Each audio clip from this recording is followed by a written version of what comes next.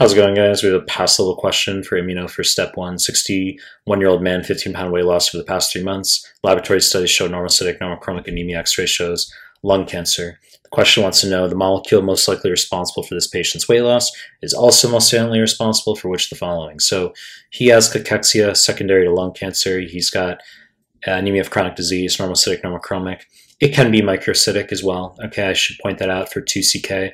Long fucking discussion. You'll get microcytic, I'd say, showing up in about a third of anemia of chronic disease questions. And I see students say, oh, it can't be anemia of chronic disease because it's not normocytic. It's fucking wrong. Okay, it can be microcytic, but I'm just being textbook here. So let's just move through the answer choices, all right? So choice A, activation T cells, wrong fucking answer. Now, those of you watching this clip, you might say, well, this could be any cytokine / chemical mediator / chemokine, hyper non-specific. I agree with you, and it's fucking wrong. Okay, so for USMLE, they're actually pretty narrow focus. They're parochial. They want you to know that this is IL-2.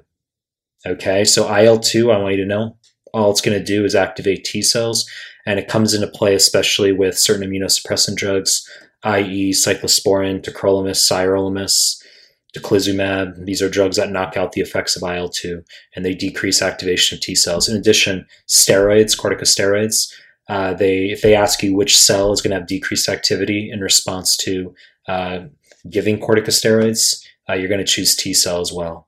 Point is, wrong fucking answer. Choice B, Q phase protein released by the liver, wrong fucking answer. Refers to IL-6.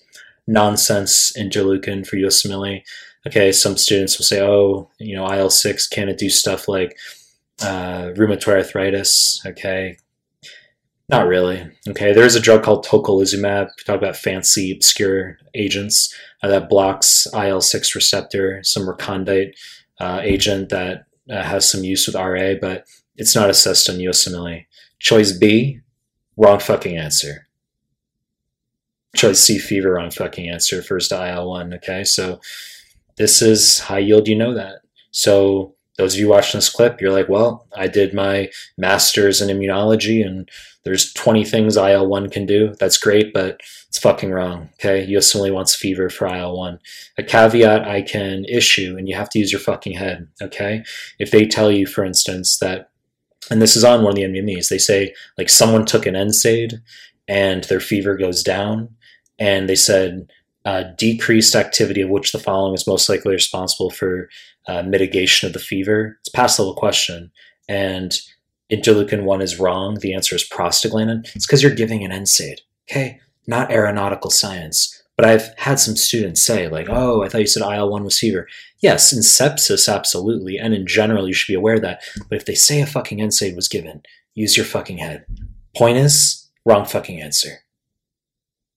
Choice B, neutrophil chemotaxis, wrong fucking answer. So this could be interleukin 8, okay, OMG, obscure stuff. Could be complement protein, C5a. Could be LTB4, leukotriene stuff, kallikrein, platelet activating factor, bacterial products. Bunch of nonsense.